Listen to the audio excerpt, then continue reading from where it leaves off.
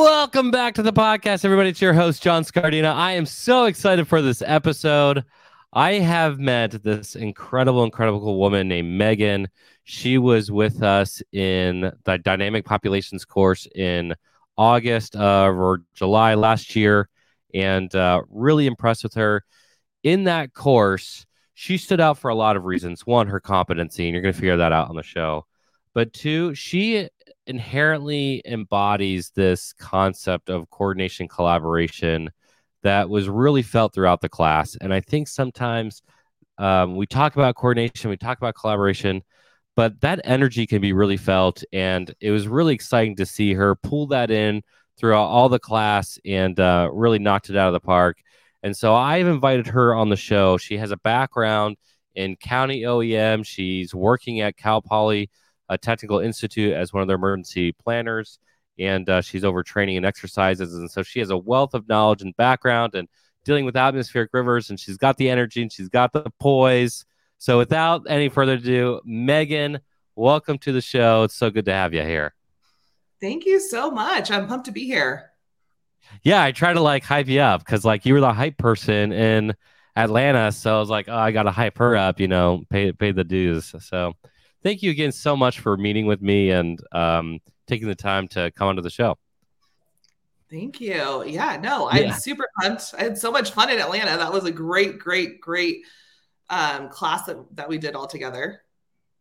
Well, really what makes it great is people like you, right? And the show really isn't about that.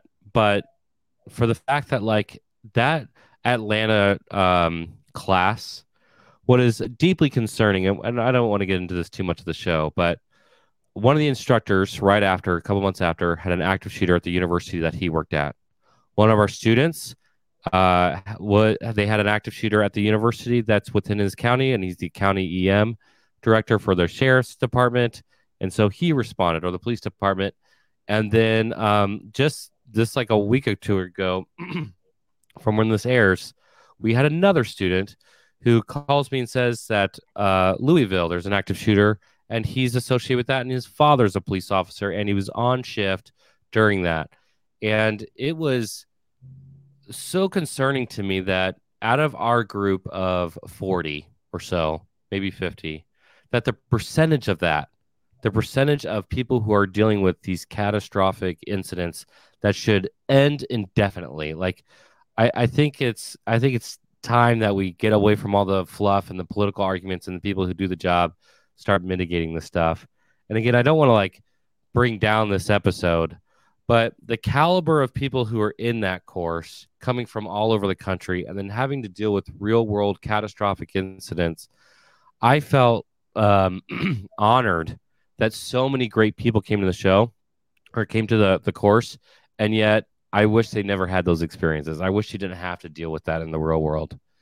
But because you are at a university and because you're over training and exercises, universities had to deal with a lot more than just active shooters, thankfully, if that makes any sense. There's so many things that you have to walk through that are so unique and really specific to the university environment.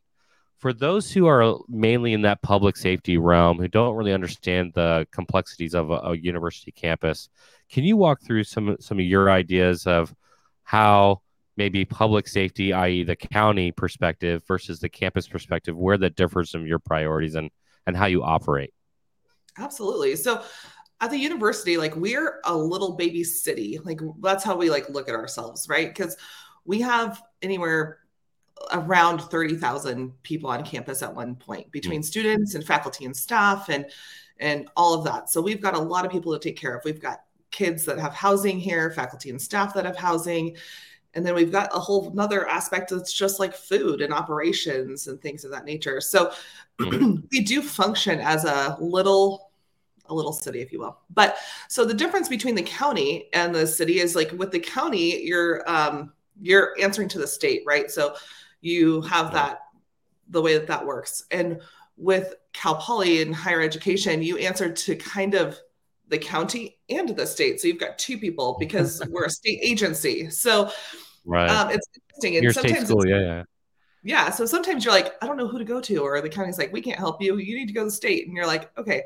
So there's different nuances with being in higher education for I sure. feel like depending on where I go and like what university I work with, either if they have the backing of the faculty and they're good at writing grants, then they get all the funding in the world and they can kind of do like the fun stuff.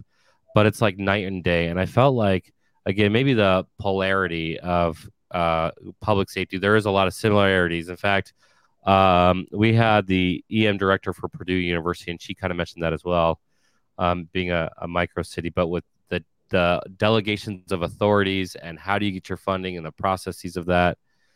How does somebody who is wanting to get into the campus perspective and trying to understand how to be effective in that role, it being like a city, but you have multiple different stakeholders who control the purse, if you will, how do you navigate that system, especially when you want to do training exercises when most people who are not in EM are like, dude, I don't care about exercises. So how do you navigate that whole process? So that's like a great question because on the county side, we sat, well, the Office of Emergency Services sits right with the administrator of the county administrator. We are hand in hand. Hmm. So the county administrator holds all the purse strings, right? So he gives us all the money essentially to do all the things that we need to do. Higher education is really about buy-in, and it's really about Hmm. going and meeting your stakeholders, right? And getting people to buy into the process. So Yes.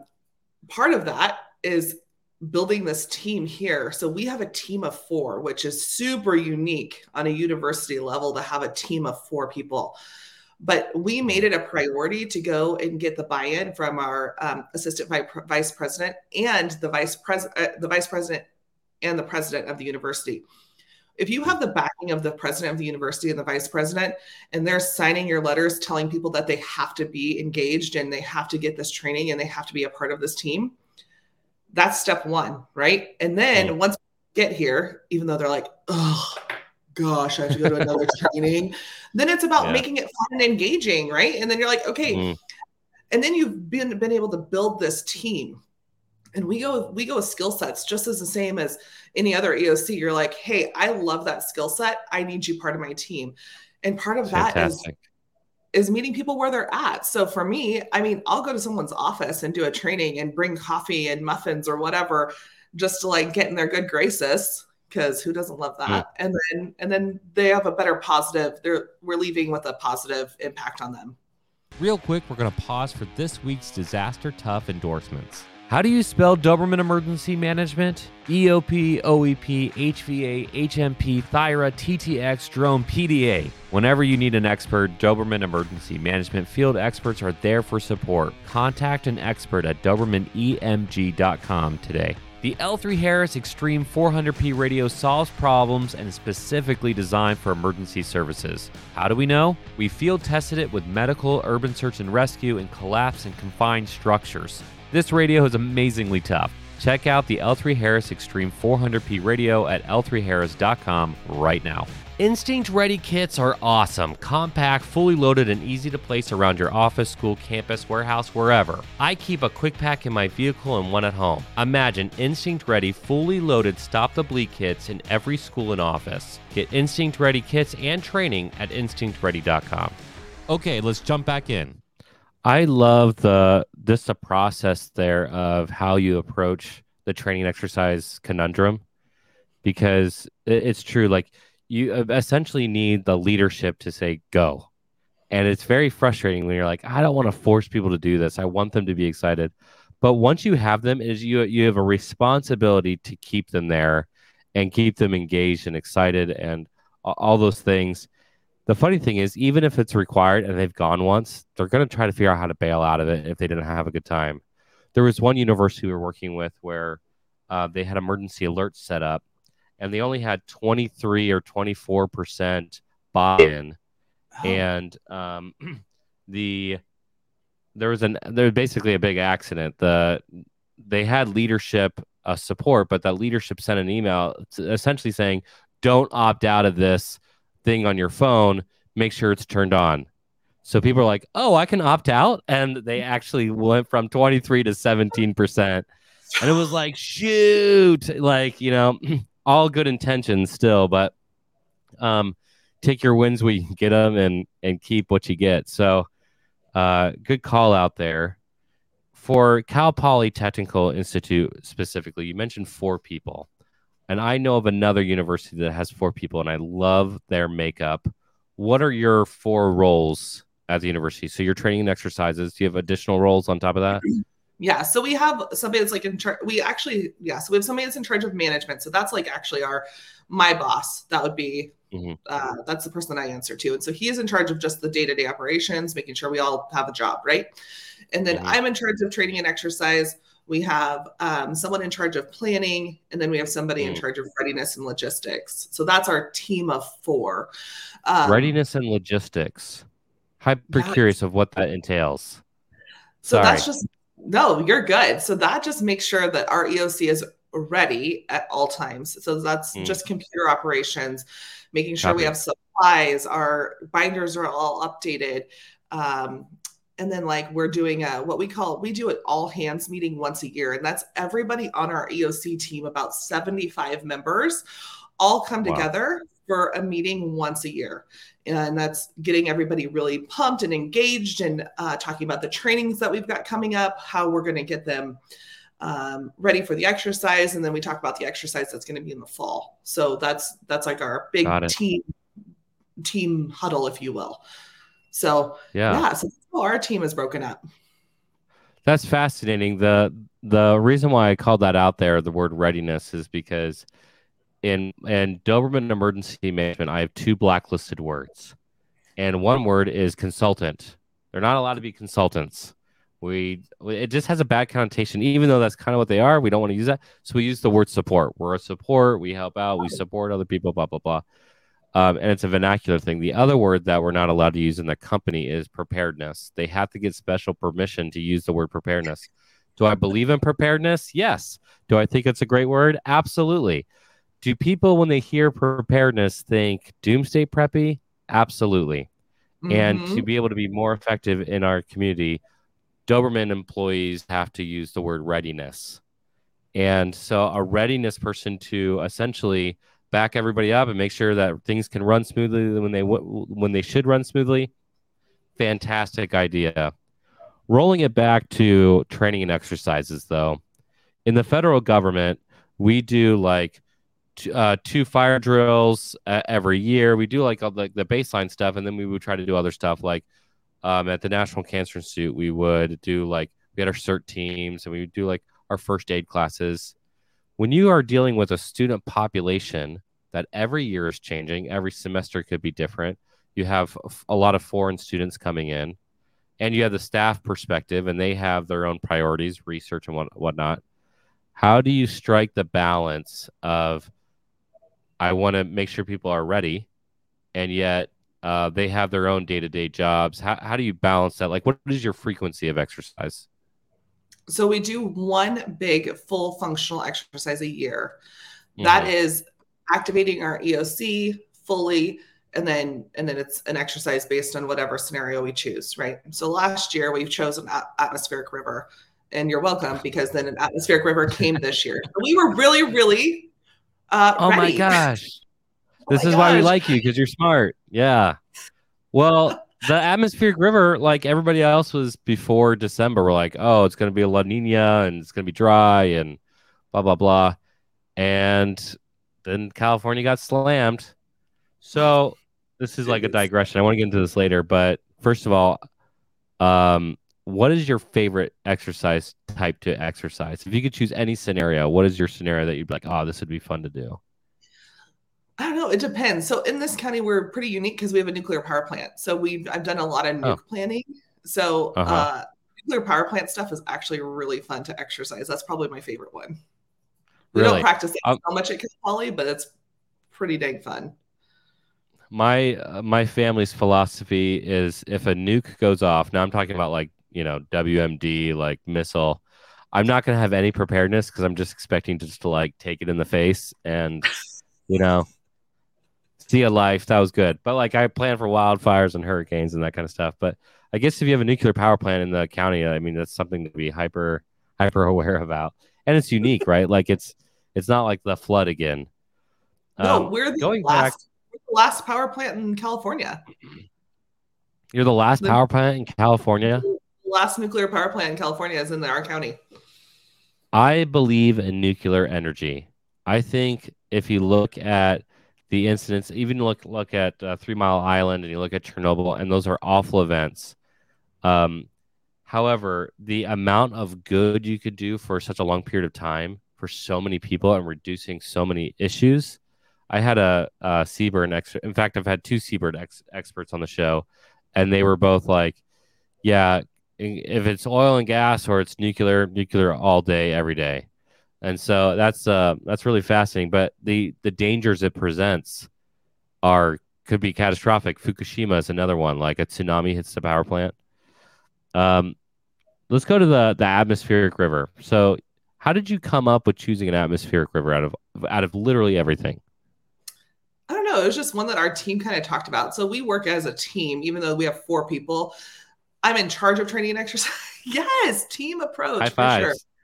Yeah. Yeah, no, we really really work really closely because we are a small team, but we work super Hmm. close, and so we just kind of chose it, and then we were testing out like oh gosh, situational awareness and Mm, uh, operational coordination. Like those were our core caps for the exercise itself, and it went really really nice. well.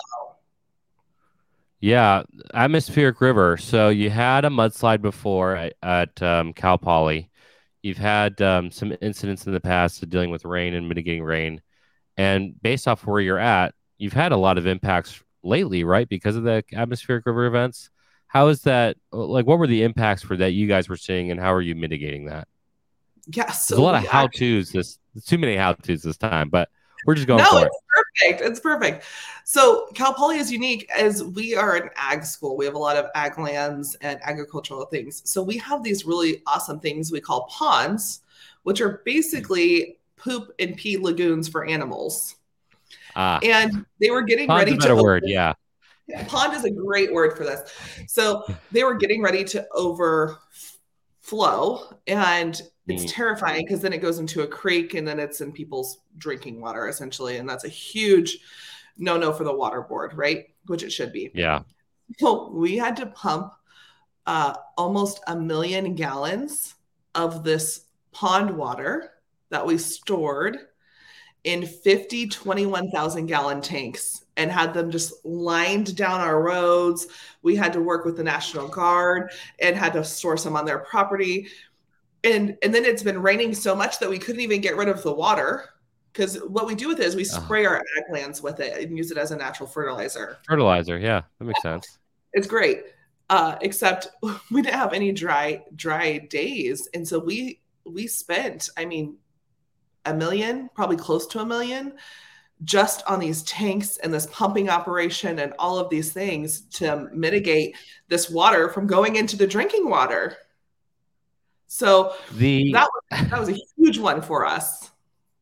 okay, I'm not gonna lie. Usually, I say something like, "If you say every disaster is different, you don't know analytics." But I'm gonna call myself out here a little bit. That's a unique situation. I've not specifically done, 1 million gallons of wastewater, animal wastewater, and lining my roads with it. There's Well, so and many like dad jokes I want to say right now, but I'm sure you've heard them 1,000 times. So it's kind yeah, of like a poopy situation, is what I would say. yeah, exactly. Yeah, real poopy situation, real crappy. Um, were the this is like totally environmental air quality. Did they contain the smell, or when you just driving down that road, was it just like So they the were like worst? fully closed tanks. So they had like Yeah, a at the top that was like, sure, and so no, it didn't smell. that's good. I Yeah. know that like even when things are sealed off as they should be, right? Like that the smell can still get out, and I can't even imagine. You know what? I can't imagine. I'm in the Midwest. What am I talking about? This is like it's funny enough. When I moved to the Midwest, this is again me being all over the place today, or when I came back to when I was engaged to my wife 10 years ago. We got off the plane, and she immediately went, "Ah, fresh air," and I immediately at the exact same time I said, "Oh my gosh, it smells like corn." And we said the exact. She's like, "Oh, fresh air." I'm like, "Oh, corn."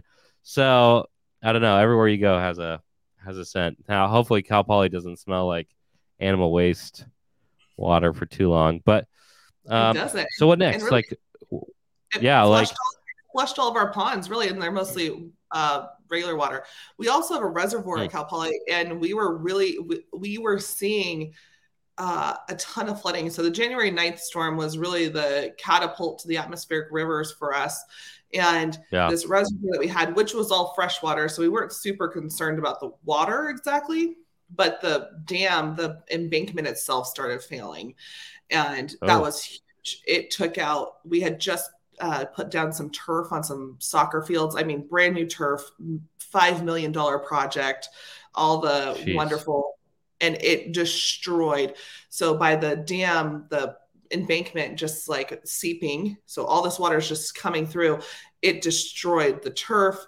The water oh man, movement and the way it just flooded, would have never expected. And so that was a huge project too.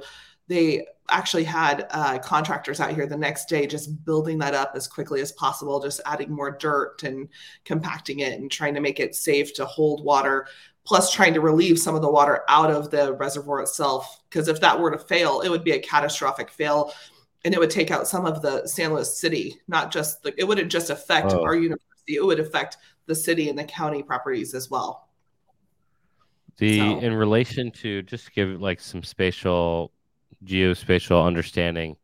Where's the dam and where is Cal Poly and where's the city? Is it all downhill from the dam or is it it adjacent and it is. just like okay, It's pretty all yeah. downhill. So from like where it was failing, I mean, it was just coming straight down, and then it was impacting a railroad way, and it was going over like railroad trestles. I mean, it was a wreck. Luckily, we were able to get kind of a hold on that, and we threw they threw up, I think, plastic sheeting and hay bales during the storm to try to hold it in Oh, place. Plus, like I said, like relieving and pumping a ton of the water out of the reservoir itself, trying to move some of that water, try to keep water. They threw a culvert in to divert water from going into the reservoir. So mm, there was a ton of mitigation happening. Well, or response, I should say, not mitigation, response happening during the mm. storm just to try to alleviate that from failing. In terms of the dam, is that like one of your biggest concerns at the university? If you got a direct hit from that? It wasn't until I don't think until January 9th. I know this guy who runs a company that does geospatial analysis. Maybe we should talk. No, that's funny. Yeah. There's a report. I think it's from the New York Times. It came out a few years ago. One of my listeners, if you're listening, find it, post it on one of our posts. But it said that 90% of the dams in the United States do not have an evacuation plan at the base of that dam.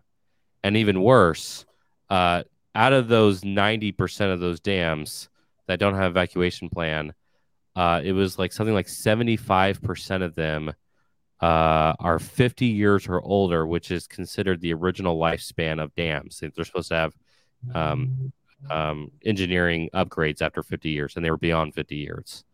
Oh So my you're God. looking at public and private dams across the United States that just have, or they're hanging on by a prayer essentially, and no plan. So good call out, good reminder for everybody. If you're working for a municipality or for a university, start looking around the surrounding areas of things that could impact your region, i.e., your sphere of influence, whether it's dams or the nuclear power plant. We had one university that we were working with. We just got hired like I don't know. It was like a week or two into the project, so like almost nothing had been done at that point. And he calls me up, the EM director, and he goes, "Hey, there's a plume headed towards our university. Should we evacuate?" And I was like, "Hey, man, I'm at the National Hurricane Conference right now. Back up for a second. Tell me what's going on." Because he was a team of one. You're very lucky. You mentioned it. Team of Yeah. four, amazing. I believe in the team of four concept for universities. Anyway, so it was him, the communications director and the president of the university on a phone call, and me at the National Hurricane Conference, no situational awareness whatsoever. So my very first question was, "What's in your hazard vulnerability assessment? Where's the factory? Is it headed towards you?" And he's like, "I don't know." So I'm like, "Let's get the fire chief on the call." So really quickly, within 10, 20 minutes, we figured it was just safer to evacuate the campus. It's going to be over a weekend anyways.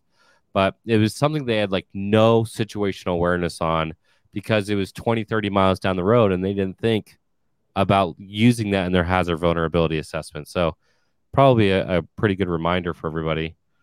So going back here, you had to deal with the ponds. You had to deal with these. It's really sad to hear when you put all that work into like making your university more beautiful and it just gets destroyed. What about student housing? Was there impacts to classes and or how did the student population deal with the atmospheric river event? So the January 9th storms, we ended up shutting down campus for 2 days for a multitude of reasons. San Mm, Luis Obispo County is kind of in a weird space, and we were having mudslides on our freeways that were incoming and outgoing essentially. So we sent jeez. everybody home, and it was just safer. We just felt like it was safer for folks to go home. There were a few people who couldn't make it home. So the university actually got them hotels locally and were able to keep them Mm, safe and things like that. So it did have impacts to campus. We never lost power. We didn't ever lose, feeding services or ways to like feed people or anything of that nature. Um, mm. but yeah, it was crazy. I don't think anybody that morning was like, oh, this is what we're like, oh, it's some rain. And it was like much bigger than just some rain. Yeah. Uh, if you had to do your atmospheric river event exercise again based off of real world what happened before and like maybe those after actions, or if somebody needs to create an atmospheric river event, i.e., they live on the West Coast and now they're dealing with like major drought to major rainstorms and potential flooding, how would you go about creating a training, just like a 50,000 foot level? How would you go about creating an atmospheric river training event for a university? So for us, it's again reaching out to those stakeholders. So we actually, when we go to create a training and like a functional exercise, if you will, I reach out to people that it would actually affect. So facilities, right? Somebody in facilities and Love that. custodial and those folks are ag ops. We reached out to them to say like, well, how would this affect you? I will tell you, one time we did write something that was similar to an atmospheric river, and we said that goats were drowning, and that's actually wrong because goats can swim is what we learned. They're like that can't actually happen. I'm like, wait, what? So some of that artificiality you can utilize by just talking to your stakeholders Mm. and really working with them. So there's a surprise element to an exercise, but then there's also like a reality element too, and working within those artificialities.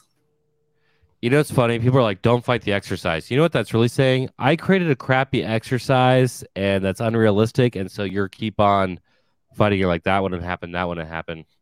Exercises should be, well, there's different reasons to do exercises or trainings. One of my tenets, and you've seen the way we do training, it should be stress activated. It should get people to think on their feet. But like, what are you testing? And one of the things to test is your confidence level and get people's confidence level high.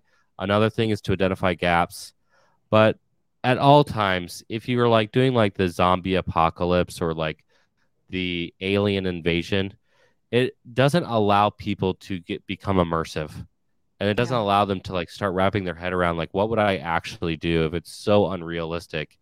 The scenario can be rare and the scenario can be, low frequency, high consequence kind of stuff. But you still should always bring it back to like plausality, like what is going to happen actually happen here. So I think that's fantastic that you're calling that out. I'm surprised that the goats don't drown. I mean, it makes sense that they can swim, but that's totally random, like random thing you learn. That was Uh, my random fact of the day, I think. Yeah. well, I was gonna make a really dark joke. We may edit this one out here. I was gonna say we just learned that 18,000 cows can't survive a fire. Did you hear about that? No, I didn't hear about that. It happened just on the news. 18,000 cows just died in an explosion in a factory. Um, yeah, we might edit this The out. cows. But yeah, poor cows. I feel bad for the person who's, I think of it as a small business owner. Now they probably have a huge operation, but like you work your whole life to get this thing up and then like boom, all gone. Animals impacted, your business is impacted, everything's impacted. I also am much more aware of homeowners and how devastating disasters must be for them because they put all this time and attention to painting the walls and doing that and the pictures up and all that time, all that effort, and you have a wildfire, you have a flood, or you have, something happen. And we really need to start mitigating that stuff as much as humanly possible.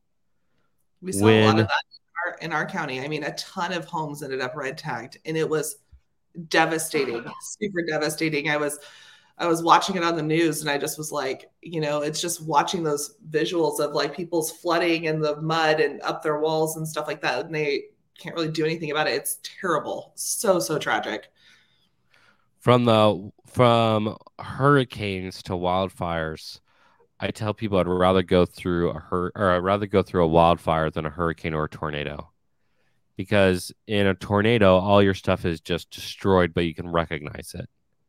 In Yeah, a hurricane, it all becomes mud, and you're trying to like wipe it down and trying to see if you can save it.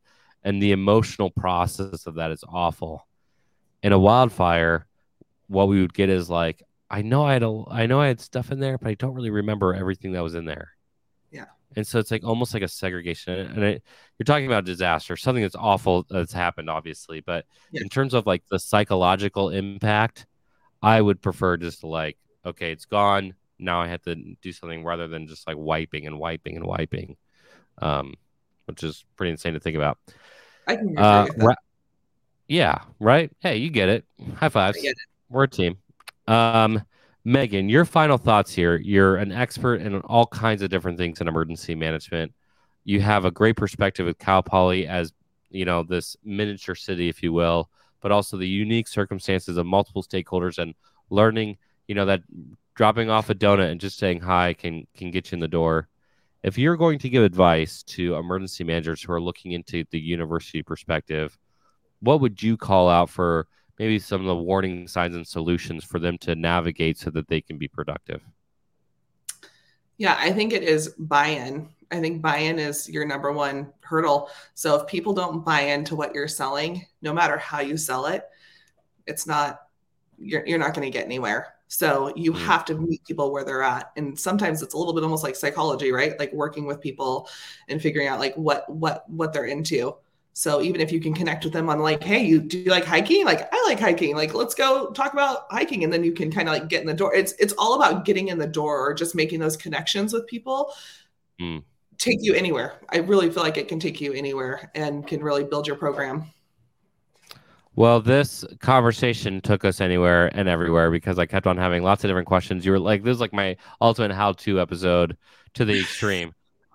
Megan, thank you so much for coming on the show, for talking to me, for giving me some advice to the field, and really walking us through like a recent incident and how exercises or training impacted, real world, and now you can improve upon that and talk about unique circumstances there. So thanks again for sharing your perspective with us. Thanks so much for having me. This was so much fun. So much fun. And you have to tell me when my next training is. I want to come back. Deal. Maybe we should just make you an instructor and a leader and our hype person and our marketer and what else can we put you as? That'd be helpful for us. Training and exercise coordinator. Uh, You got really, it.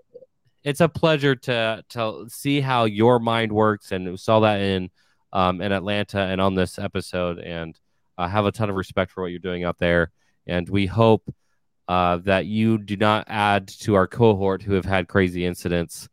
Keep it cool there, and yeah, fingers crossed. We will move on to the next episode. For those who are listening to the show, always give us that 5-star rating and subscribe. If you're doing things with universities or hospitals, things with campuses, i.e., your mini cities, what are some of the things that you're doing to help you find success? How are you reaching out to get buy-in from stakeholders? Is it donuts? Are you going hiking? Are you begging at their feet? Whatever you need to do, let us know what's been effective for you, and we'll see you for the next one. Peace.